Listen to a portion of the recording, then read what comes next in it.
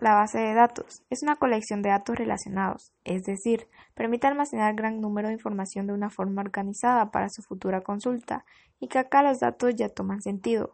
La base de datos tiene varios componentes que son campo, registro y archivo.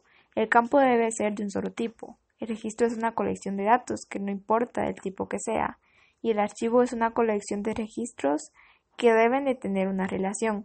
El modelo de base de datos es un tipo de modelo de datos que determina la estructura lógica de una base de datos y existen varios tipos de estos, pero el más usado es el modelo relacional, que permite visualizar la estructura de una base de datos y las relaciones entre los datos.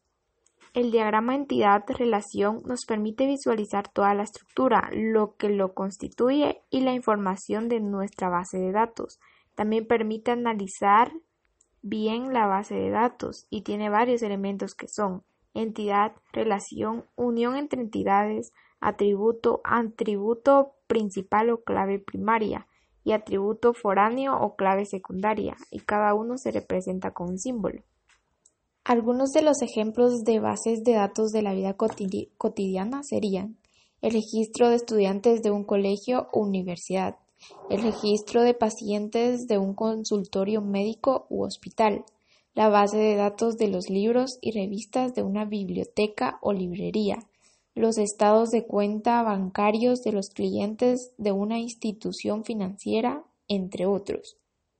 Las bases de datos están formadas por tablas, las cuales guardan un conjunto de datos diferentes, y cada tabla a su vez está formada por filas y columnas. Cada una de las filas contiene un registro y cada columna contiene parte de la información de la tabla. Y después de la parte teórica vienen las preguntas.